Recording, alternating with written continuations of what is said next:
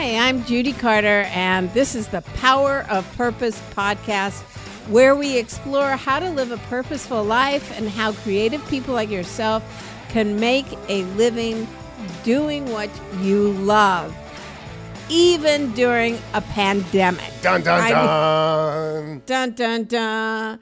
Yes, this is our first podcast where Jason is not over in my office. I'm looking at him over the computer. Hey, Jason. Jason Medberry is, I would say Jason Medberry is in the house, but he's not. But no, he's in his own house right now and most likely in sweatpants. So Yes, elastic waistbands. Yep. And so, this coronavirus and the adjustments, major drastic adjustments we've had to make to our lives has really revealed who we are and how committed we are to our purpose in life. Absolutely. I think we're getting huge examples of people's individualism.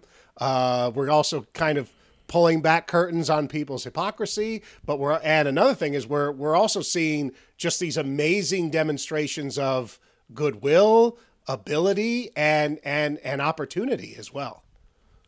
Yes, this is like pouring Miracle Grow on your defects. Oh. If you are a person who tends to be a little neggy, this is going to be major negativism. Oh yeah, and this is their Valhalla. Right? They're just like it's like a revival almost of negativity in the world. Yes, and if you are a person who just has a total lack of empathy or a connection with other people, and your purpose in life is just to get some money. Yeah. We're seeing that revealed with, of course, senators doing insider trading, not releasing information before they can sell or buy stocks. So this is the litmus test for what is your purpose in life. And I have a question for our listeners right now. Some of you are dealing with extremely difficult situations. Some of you are more fortunate. Some of you are sick.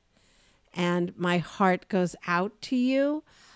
My big question is, are you living in fear or are you living in love?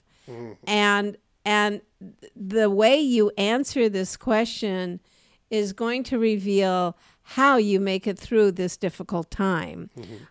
One of the things I read this morning in the Washington Post was about people who have the virus. And one of the biggest difficulties people have when they have the virus is not just the physical symptoms of it, but the fear. And they've all said 100% that that's the thing that they feel they try to control, their fear levels, because fear is as invasive as a virus. And if you are a person who is living in fear and in negativity, and believe me, we have all had those phone calls with and those people, Facebook posts and those videos and those articles and those news reports and all of those things. We are getting overwhelmed by this stuff right now. Yes, and I have some, I had such a funny conversation with a friend of mine who is having real difficulty calling his mother because she's like, you're living in a beautiful penthouse going like, oh my God, it's so horrible. And life is so bad. I'm trapped and I can't figure out how to download the latest episode of Mrs. Maisel. Yeah. Life is hard. It's so hard. And it's My friend says, "Ma, it's a pandemic." Yeah. Right? It's not just you. Yeah. It's everybody, and this whole notion is like, this is just me. And so I have a friend that I call every morning. I promised I'd Facebook. And she's so negative. It's like, this is what happens. And even if you recover, you might end up with a life-altering illness, even if you recover. And then, she started to text me because she's, lives in a time zone where she's up sooner. So I started to wake up. I look at my phone and I see these texts and it's like, did you know? And it's fear, fear, fear, fear. Yep. First thing in the morning. Yep. And I react to it as if I'm hungry for that. Like, I better look it up. Tell me more. Yeah. Tell me more. And it's super addictive, especially when there's so much of it. It's like you can't, we have the 24-hour news cycle going in overdrive right now. And there's so much content being put out that no matter how you feel about this, whether you want to go full on conspiracy theory, the aliens did this to us and we're all being, put through the matrix right now, or you want to go completely joyful and, I'm grateful for my family. I'm grateful to be home. I'm grateful to have a roof over my head. It doesn't matter which perspective you're coming from right now. You can feed the beast with just this sheer amount of stuff going out there. So you have you basically have a decision to make of what are you going to follow, because you're going to be able to feed it no matter which way you go. Yeah. So how are you going to switch from a fear-based purpose in life to one of expressing hope, empathy? And I'm not talking about doing a Pollyanna whitewash of what's going on. What's going on is very real. And we all need to do what we need to do to be safe. And what you need to do to be safe, there's basic information that comes out daily. You could find your source from it, either from, your mayor or your governor. Here in Los Angeles, we are on a stay-at-home quarantine, which I have been on even before that. Yep. I do exactly what is necessary to not expose myself. But beyond that, I'm going to choose a loving perspective of the world.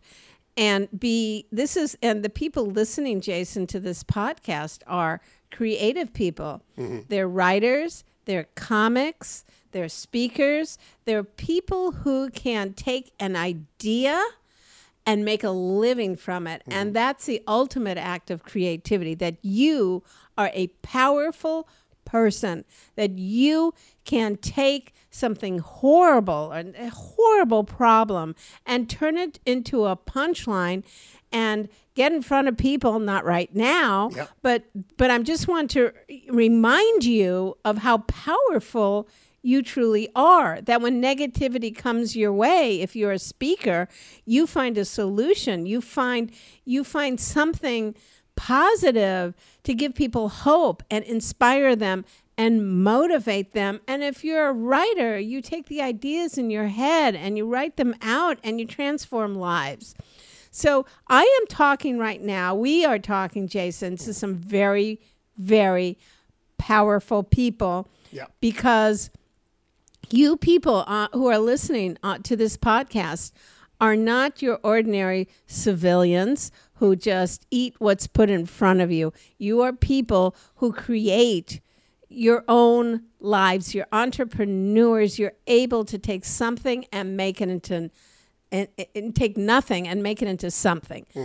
So let's talk about what you can do now to transform your own fear, and what you can do to then give it away to other people to keep people laughing and inspired and motivated. That is our job right now, right? That Absolutely. Is your job description right now.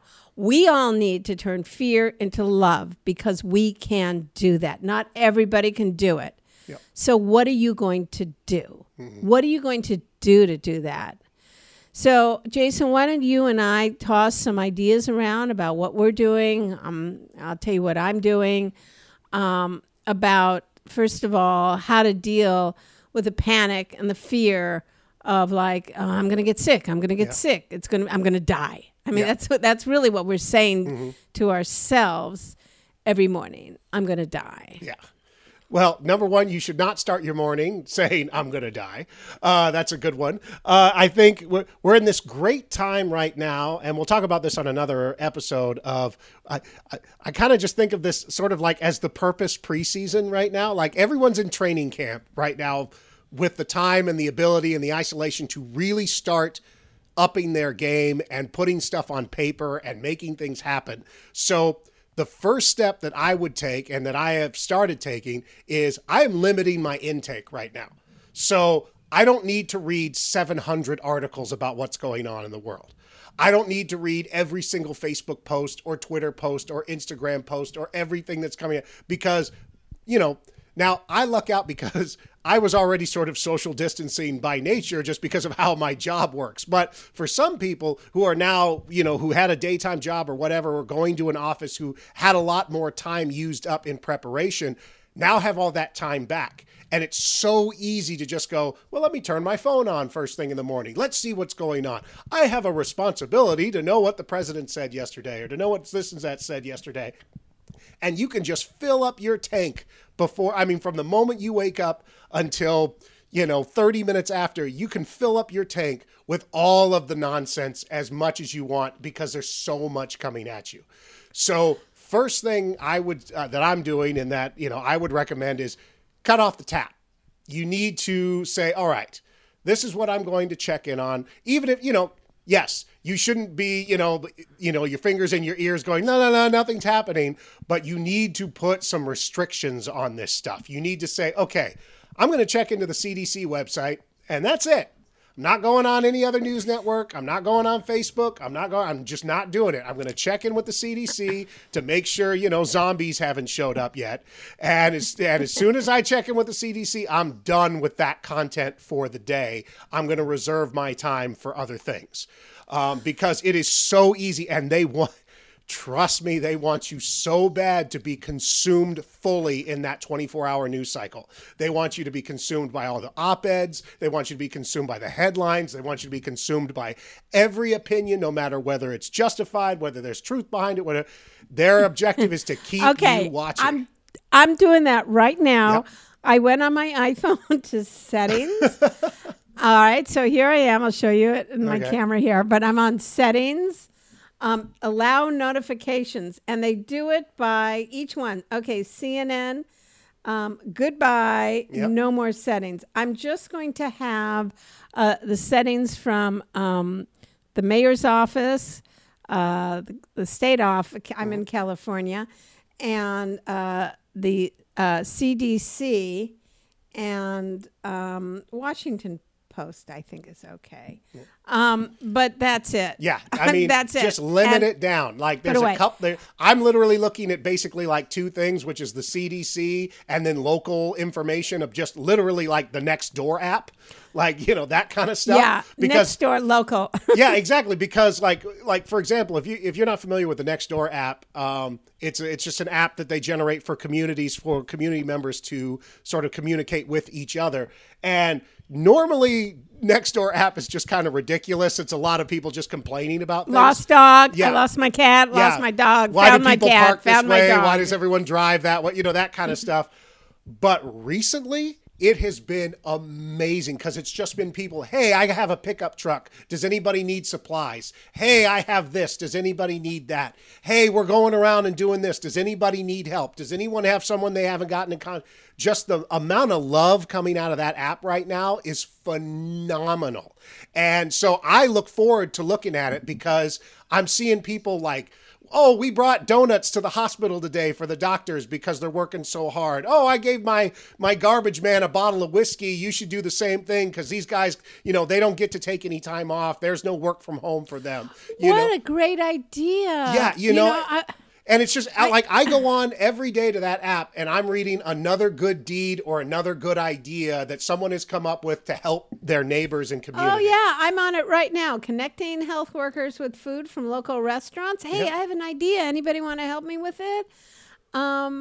Really good. Of course, still the amount of fear on that. But you can see the difference to how people post and what they're worried about, projection of, the wreckage of their future, and the people who are trying to make the present bearable. Yeah. So the future, we can only control what we can control. And riffing off what you just said, rather than telling ourselves, I'm going to die, which is a really bad message to put into your head. Yeah, exactly. Because especially at the start of the day.